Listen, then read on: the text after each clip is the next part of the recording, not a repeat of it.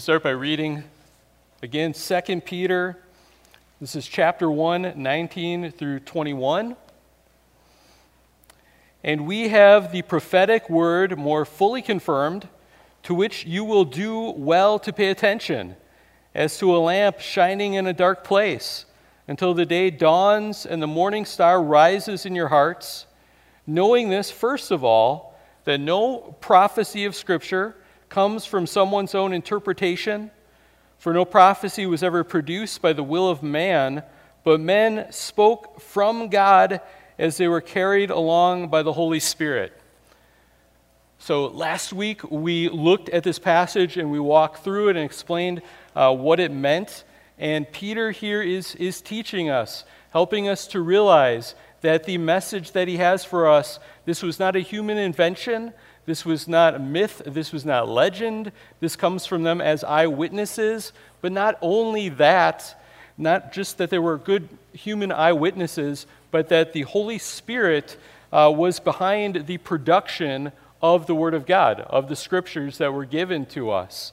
And therefore, we have something that's even more certain if we have the Word of God, because this was not, as it says here, something that comes from someone's own interpretation. This wasn't human beings taking their best guess, trying to interpret, I think this is what God is like. I think this is what he wants, interpreting that on their own. Human writers did write these books, but behind them was the work of the Holy Spirit, guiding them. And it says in verse 21, it says, but men spoke from God as they were carried along by the Holy Spirit.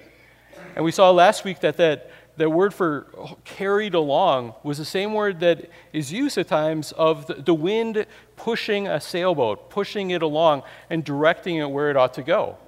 And so what we have here in Scripture is the Word of God. There's dual authorship. There are humans that wrote it, but ultimately it was the Holy Spirit superintending and directing it so that what was written is exactly what God wanted written. And it's down to the very words. It is to all of the words, and they are words that are inspired by God or God-breathed. And therefore, this is the Word of God, and when the Word of God speaks, it is God speaking to us. So we talked about that last time, and before we move on to this next section next week, and we get into chapter 2, it's going to be talking about false teachers and false teaching. A really important, really interesting section that we're going to be diving into starting next week. I want to realize that God has given us a foundation so that we do not need to fall into this false teaching.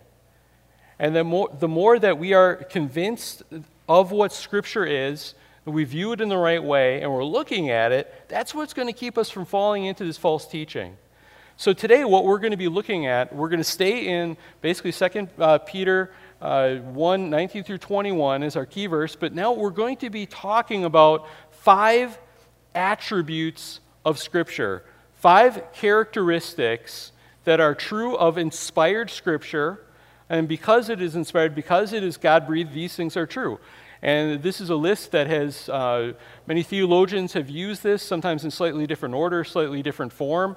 I'm going to give it to you with 5 of these attributes, and I'll give you the overview here as necessity, authority, inerrancy. In some works, they include inerrancy as part of authority. I'm going to break it out because it is so important. Perspicuity and sufficiency.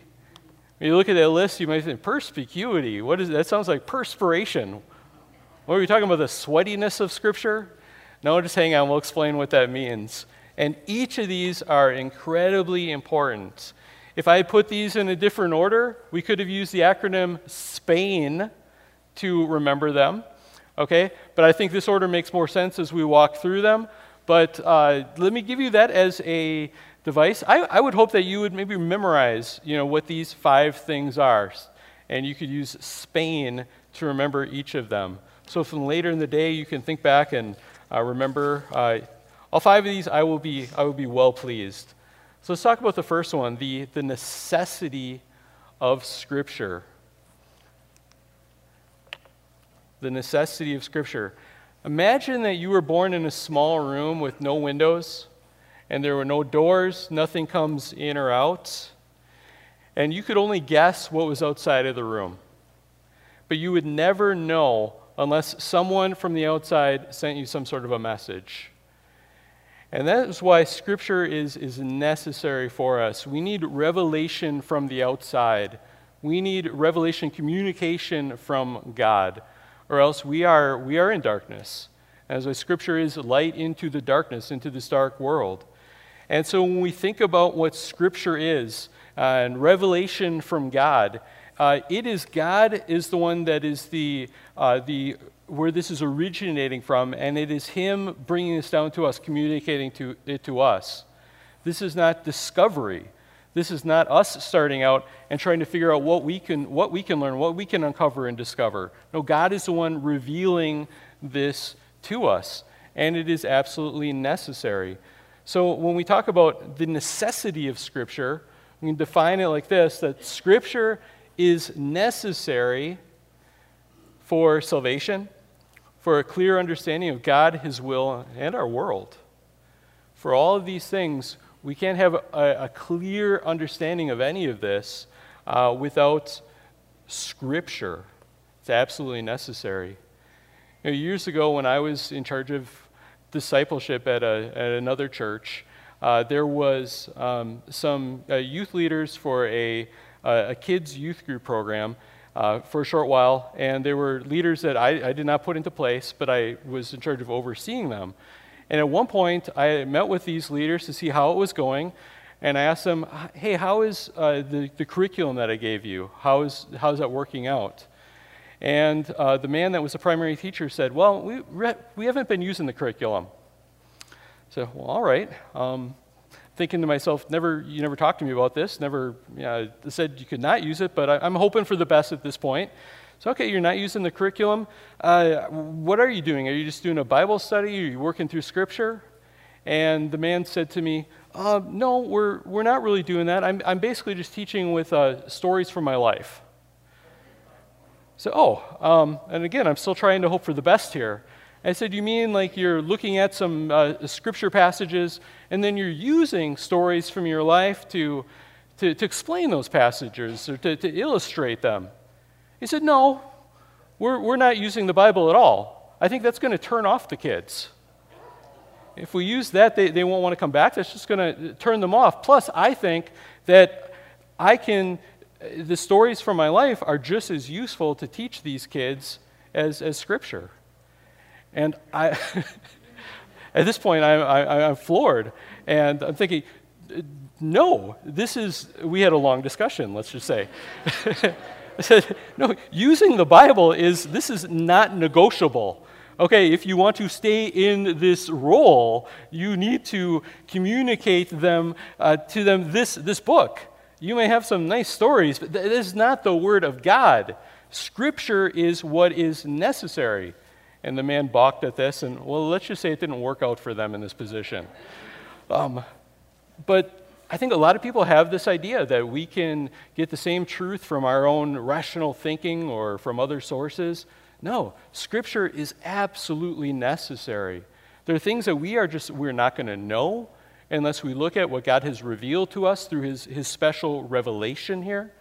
And even if there are some things that we could know in an unclear way, we won't know them in a full and clear way unless we have Scripture.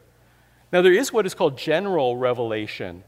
And so there is a general revelation that is from God, and it's through creation and through this world.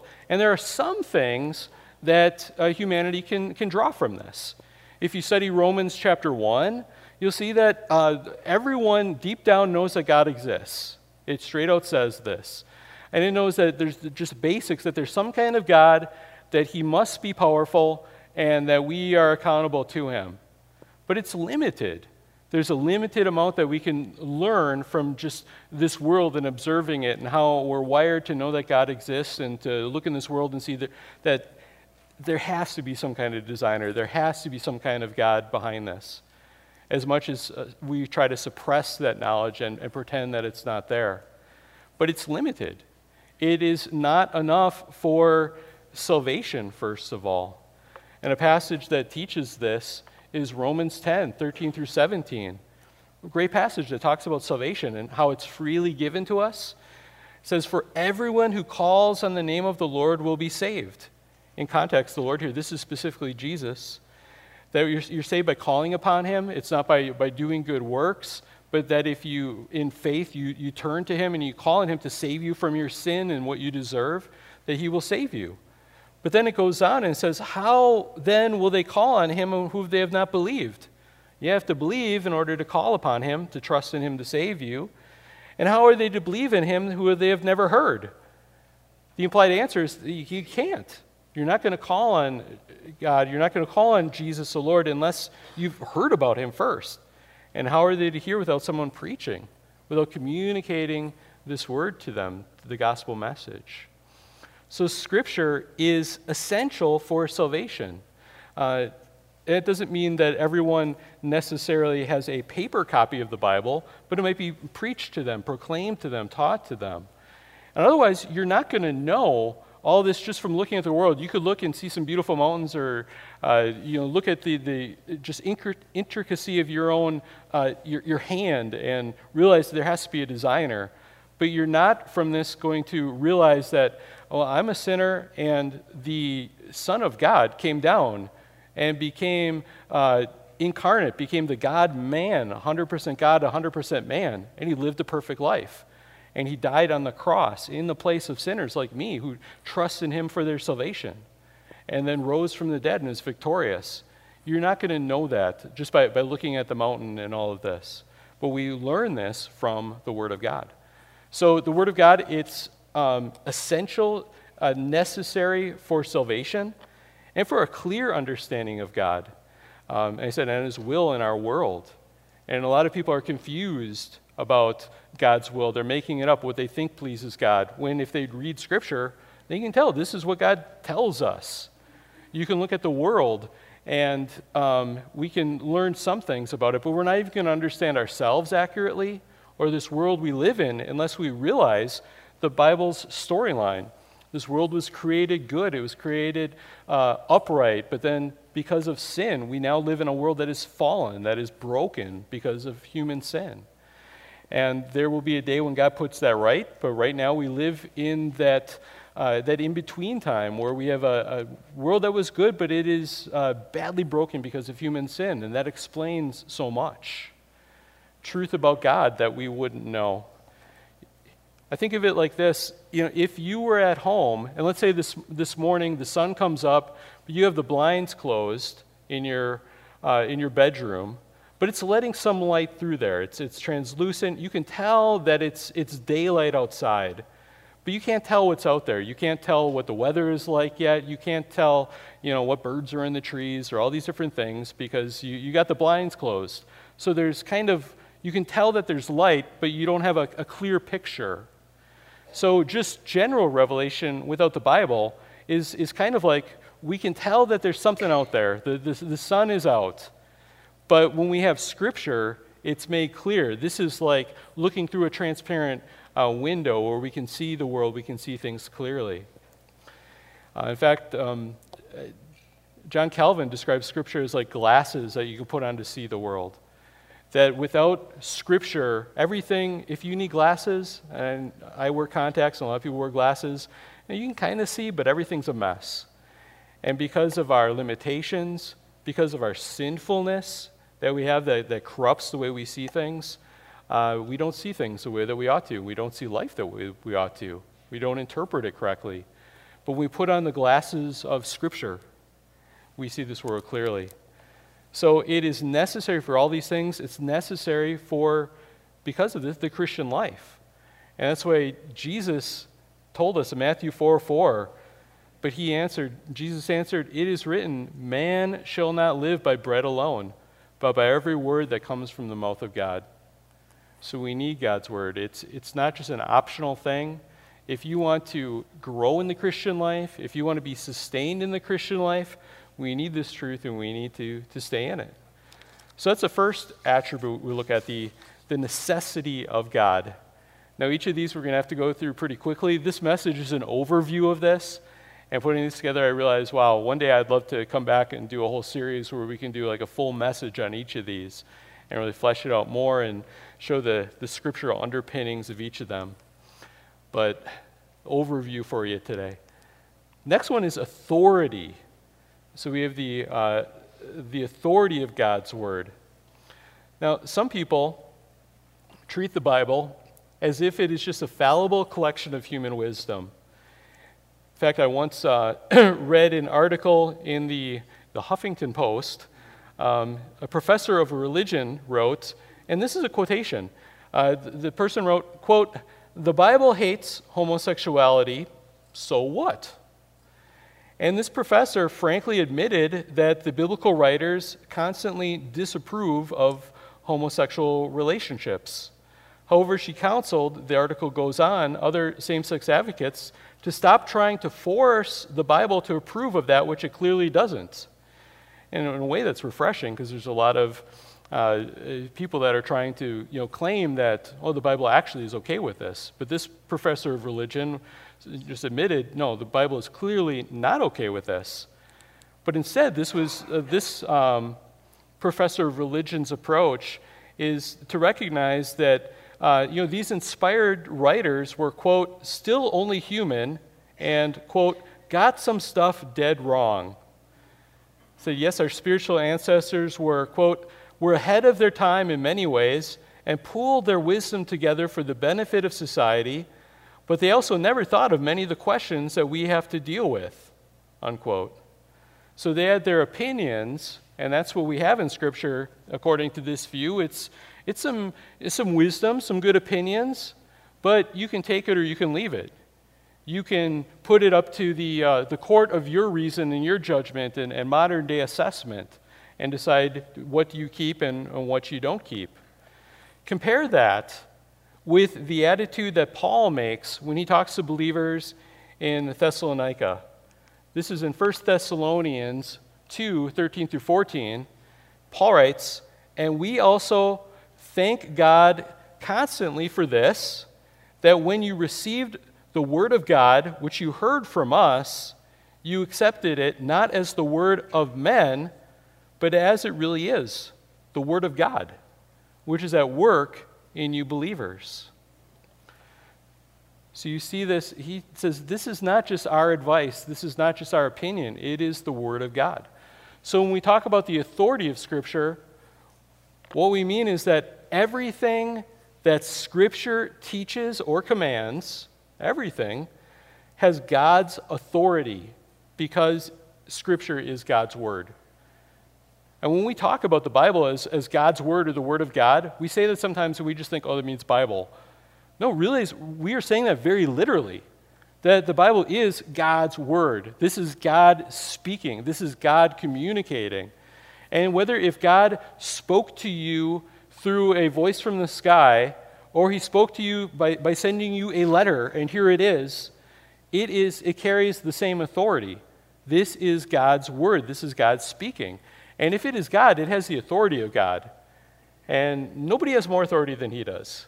He is the creator, he is the author, he is the king, he is all this. He is the one that we bend the knee to.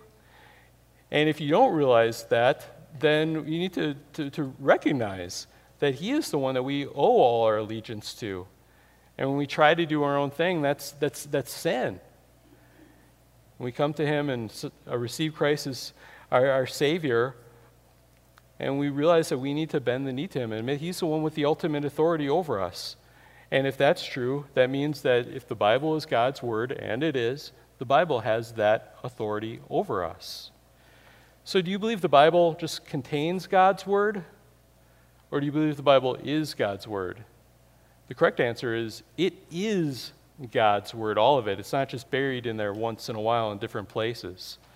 In fact, the Bible claims to be the word of God around 1,500 times. So we're going to look at we only have time to look at 1,000 of these today. No, I'll take my word for it. Don't take my word for it. Read your Bibles. You're going to see it over and over again. Thus saith the Lord. This is the word of the Lord. It's over and over again. It says directly or indirectly so many times. One great passage is 2 Timothy 3:16. And this is where it says that, this is in the ESV version, all Scripture is breathed out by God and is profitable for teaching, reproof, correction, and training in righteousness. And we see there that this is what some translations translate this as inspired. And so it basically, remember, it's not technically just the writers of Scripture that were inspired, as if God gave them some good ideas. No, it's the actual text. So God made sure that the actual words that ended up being written down, that these were what were inspired by God.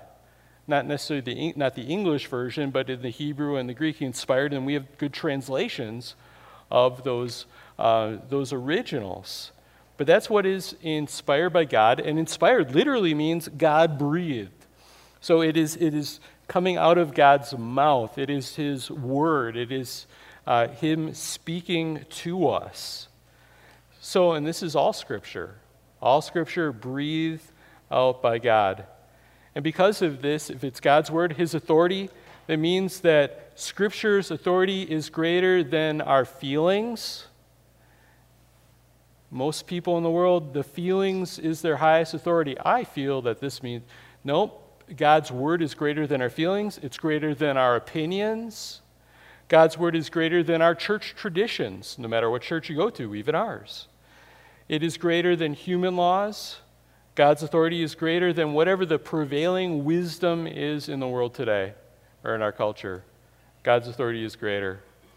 And because God's word is the literal word of God, and because God never lies, this leads us to our next one. That's actually part of the authority of Scripture, that it includes inerrancy. So on to our third one here, inerrancy. About 40 years ago, Francis Schaeffer wrote a book called The Great Evangelical Disaster. And in this book, Francis Schaeffer predicted that inerrancy would be the watershed for evangelical Christians. And he went on to define what he meant by watershed.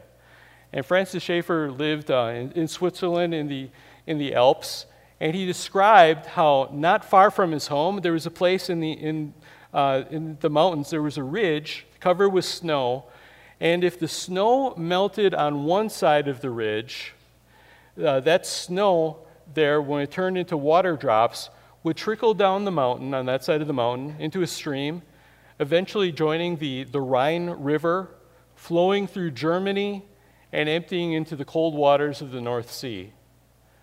However, if the snow melted just a few inches to the other side, on the other side of the mountain, the water droplets would then flow down the other side into the Rhone Valley, into Lake Geneva, and then into the Rhone River, and then into the warm waters of the Mediterranean Sea, to very different destinations very far away. Even though at first the snow might seem like it's really close together, that's what a watershed is. It's the ridge along these mountains where the water is going to go either one way or it's going to go the other way. And the point that Francis Schaeffer was making is that within Christianity and even within evangelicalism, there were those that held to the doctrine of inerrancy, that Scripture is without error. And there was others that felt not so much. They may give lip service to a high view of Scripture, or say, well, it's infallible, but it's not totally inerrant. There could be some errors in it. And he said it might look like these two groups, these two sets of Christians are very close together, but give it time, and they're going to end up in two very different places. And that was 40 years ago. And I think we see now how correct Francis Schaeffer was in his prediction here. If Christians, if they have not held to this book being without error, how easy it is then to change views on so many things. That the parts that we don't like, that we don't agree with, that it's tough to deal with in society in the world today, whether it's with ethics or history or science. We end up in two completely different situations. Inerrancy is a teaching that Scripture is without error in all that it teaches. So it means inerrancy. You hear the word error that is in there. So Scripture, authentic Scripture, does not teach anything that is false. Jesus said, John 10:35, Scripture cannot be broken. There are other verses we could look at if we have more time, but basically there's a logic here that the Bible is God's word, and God does not lie or err, therefore the Bible does not lie or err. That's how it is, if it is God's word. But someone will say, yeah, but the Bible was also written by human beings, and we know that, as the saying goes, to err is human. Okay, first of all, that phrase, to err is human, that is not a scriptural statement, okay? But Scripture, remember, is, in a sense, you can compare it to how Jesus Christ was when he came and became fully God and fully man. That Scripture is, yes, it is the work of human beings, but it is also the work of the Holy Spirit as the one superintending and editing and driving this behind the scenes. And so in the same way that Jesus is fully God and fully man, but the fact that Jesus is fully God kept him from ever sinning or erring, okay, even though he was a human being, in the same way, because the Bible is the Word of God, is God-breathed, God keeps us from having any errors that are in it, even though it is written by human beings. Let me clarify a few things. Inerrancy does not mean that our interpretations of the Bible are always perfect. You know, it's still up to us to try and read it and to read it in context. And people can twist it in different directions. People can make mistakes. So there's a difference, between what God's Word actually says and what we claim that it says. Yeah, so it's our responsibility to study it, to use the right tools of interpretation so that we're understanding it correctly. Inerrancy also does not mean that every copy of the Bible or translation of the original text is perfect. Okay? The original manuscripts that were written down by the apostles and the prophets, they're actually called the autographs. That's the technical name for them. They are inerrant, but they'd be given to, back in the day, maybe monks would copy these. And there could be times where the monks would copy it and they might have a typo in it or something. Now, if that gets you worried, realize the great thing is we have over like 5,500 ancient copies of the New Testament. And by looking at these and comparing them, if there are small little variations or small little typos or little mistakes, you can compare them against each other. And that's what our Bible manuscripts do. They compare them against each other and realize, okay, this monk must have kind of nodded off for a moment and repeated a line, these small mistakes, and they're able to, with an amazing degree of accuracy, give us with confidence what the original text actually said.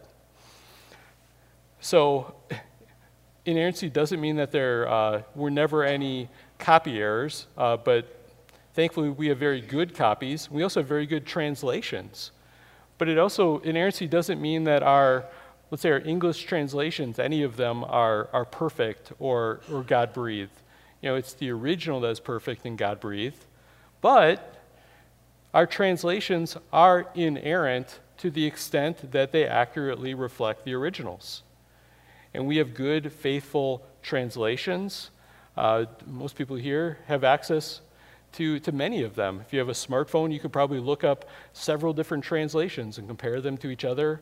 And even you could look at the originals if you wanted to as well.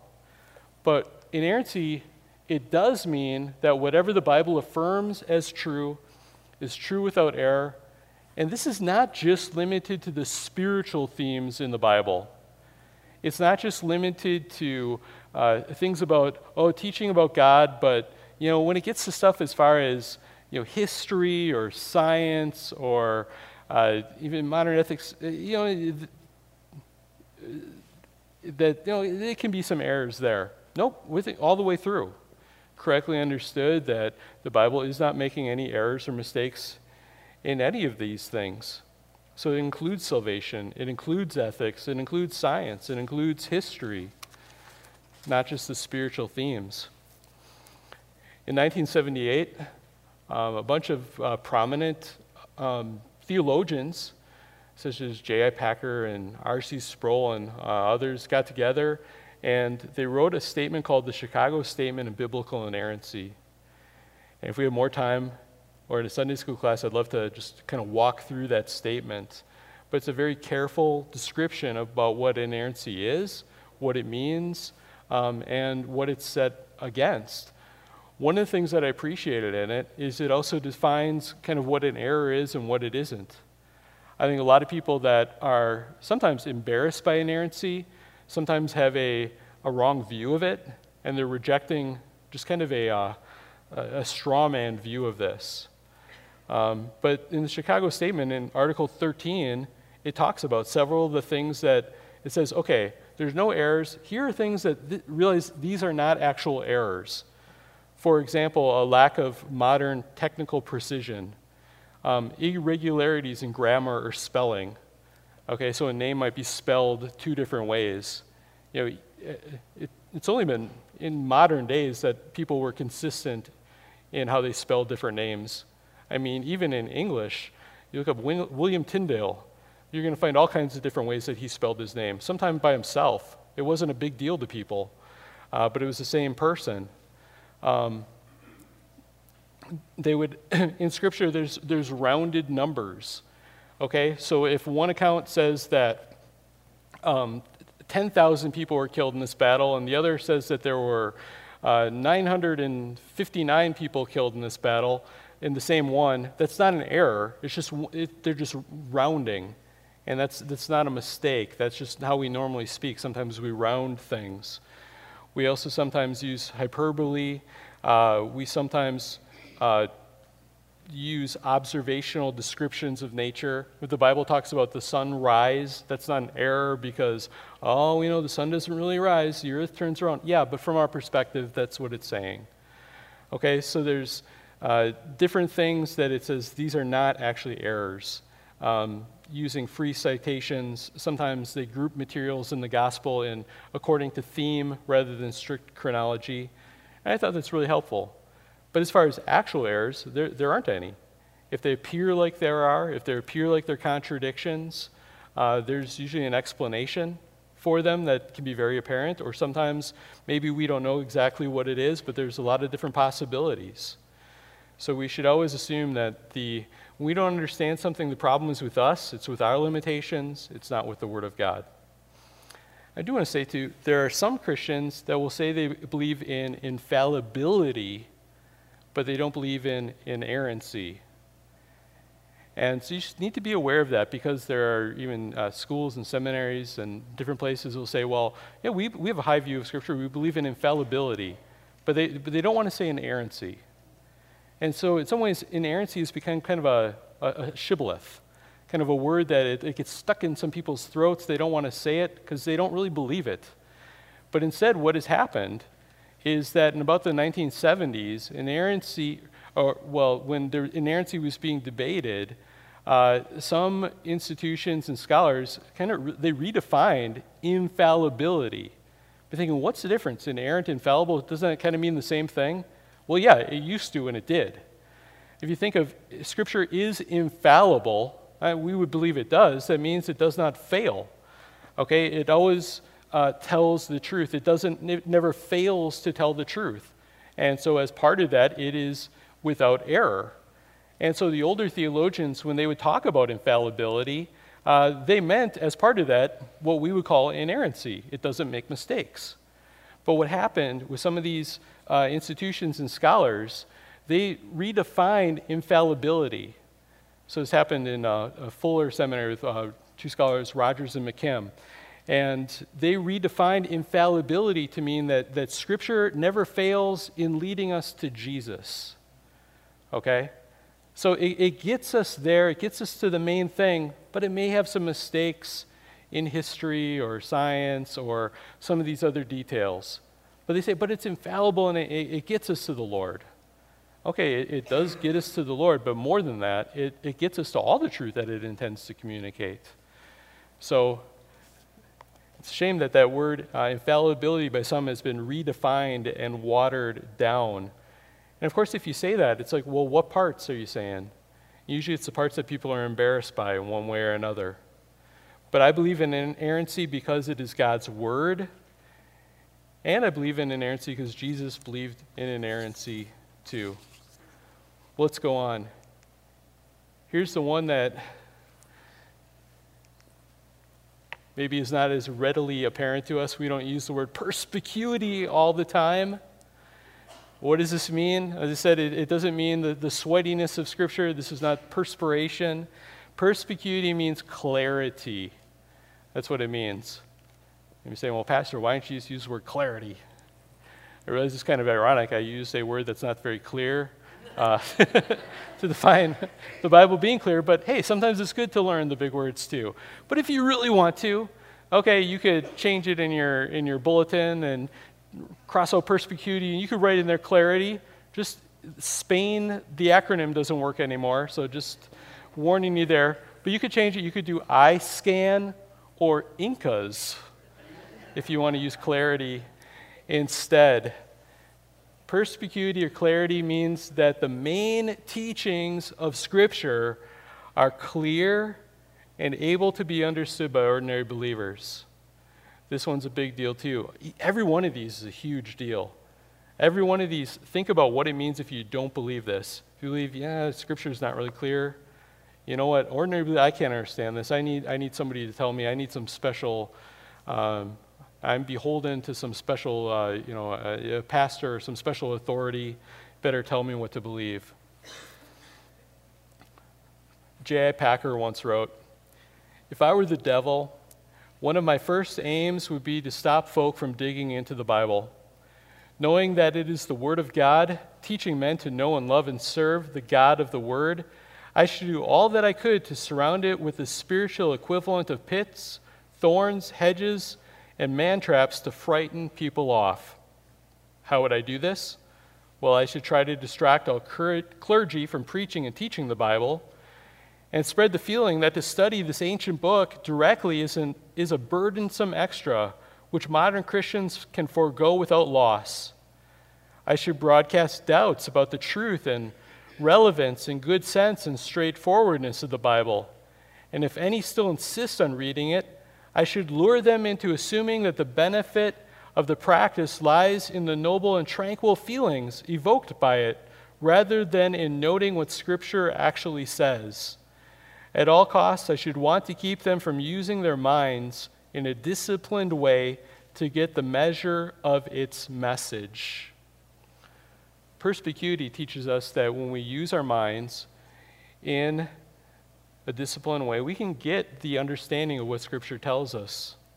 So one of the lies of the devil is that the Bible is too complicated to be understood by ordinary believers. And don't bother. It's a riddle, it's an enigma, you're never going to be able to figure this out. If you feel that way, that's Satan talking to you. He's trying to get you to believe this, to just not even bother dealing with this. I have one passage that makes it really clear that this is not God's view of this. Think of God's commands to parents in Deuteronomy 6:6-7. Okay? This is not talking to the priests. This is not talking to the Old Testament prophets or the spiritual elite. But in this passage, it says, "And these words that I command you today shall be on your heart." Okay, so parents, we're supposed to have these words on our hearts. And then what? "And you shall teach them diligently to your children, and shall talk of them when you sit in your house, and when you walk by the way, and when you lie down, and when you rise." Now, if God is telling all parents to be doing this, to know this word, and to communicate it to their children, this means that, guess what? Parents can understand this. You know what this means? That means children can understand this.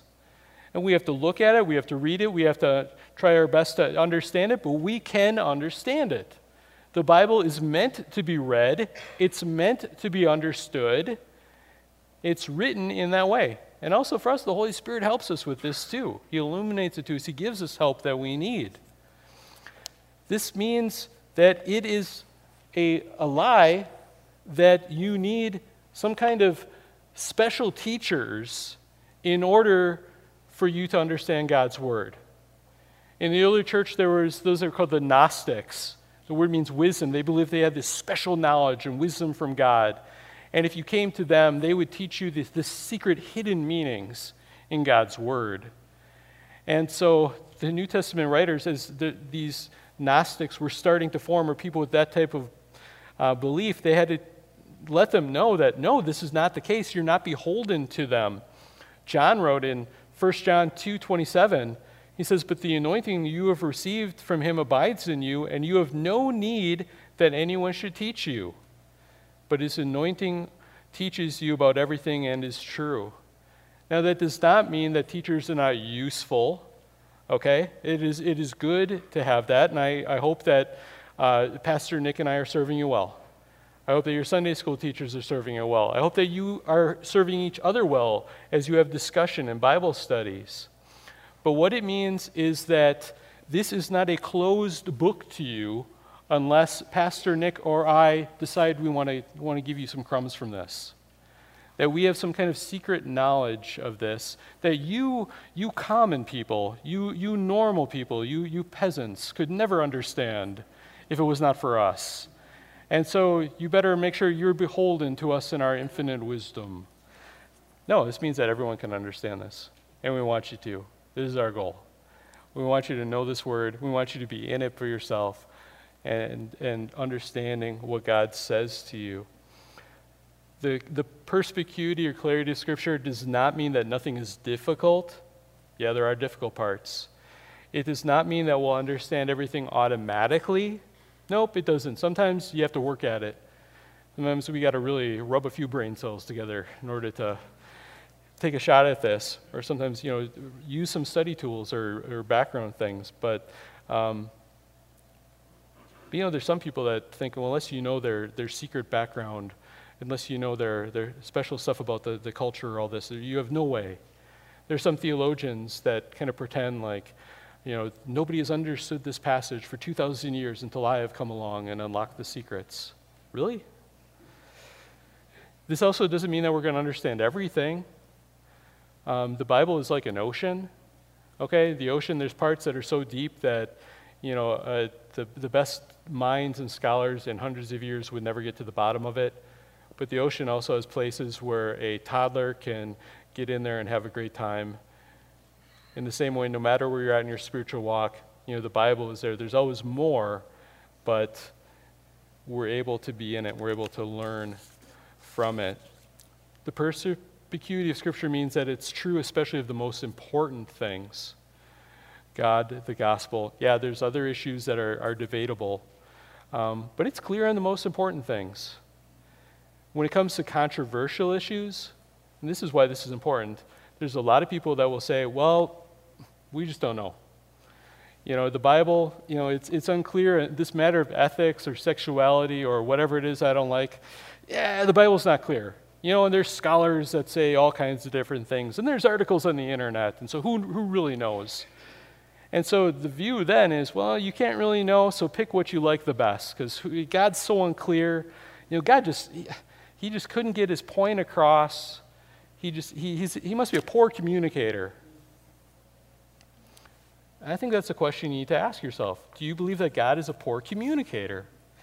Most of us, when you sit down for lunch and you say a sentence to the person across the table from you, you're going to assume that they can understand what you are saying to them. But yet, sometimes people pretend that we just can't understand what God is saying to us when he tells us clear things in the Scripture. We think that we're better communicators than God. Yes, we're sinners. Yes, we have our limitations. But God is the author of all this, and if he wants to get a message across to us, he is capable of doing that through his word and by his grace. The problem is, usually we don't want to hear God. We don't want him to be clear, because if we can pretend he's not clear, we're like kids. I didn't hear you when you said I was supposed to do the dishes. What? Well, all of a sudden, Mark Twain said, it isn't the parts of the Bible that I can't understand that bother me. It's the parts of the Bible I do understand. Finally, the last one is the sufficiency of Scripture. Sufficiency, this means that the Bible contains everything we need to know to be saved and to live the Christian life. If you were going to go camping and you went to a store to be outfitted for this camping adventure, and you were able to get everything that you needed for this trip, then you would be thoroughly equipped. If they didn't have everything you needed and you needed to go somewhere else, you would not be thoroughly equipped. For 2 Timothy, we looked at chapter 16 before. It goes on, and it says that the man of God, talking about any Christian, may be complete, equipped for every good work. King James says thoroughly furnished. New King James and NIV, thoroughly equipped. Scripture gives us everything that we need. The sufficiency of Scripture does not mean that God in the Bible tells us everything there is to know about how to change the brakes on your car or how to remove someone's appendix. That's not the point. However, it does mean that everything that we need to know about God, salvation, and the Christian life for us today is found in Scripture. And this means that we don't have to look to, for example, someone's very doubtful trip to heaven where they encountered all these new revelations and wrote about it in their best-selling book. It means that we don't need to try to get a secret glimpse behind the curtain into something else to get some secret knowledge. It means that we shouldn't be looking for some spiritual shortcuts to other things that are not in the Bible. There's no divinely inspired cliff notes to Scripture. There are no deleted scenes. Okay? We don't have to feel like there's got to be something more that's out there. Okay? We have plenty to deal with here. And this book is, right now, the canon is closed. God has given us for the church age everything that we need for this era, this dispensation until Christ returns. Everything. If you had an answering machine back in the day and you come home, you press it and you hear, no new messages.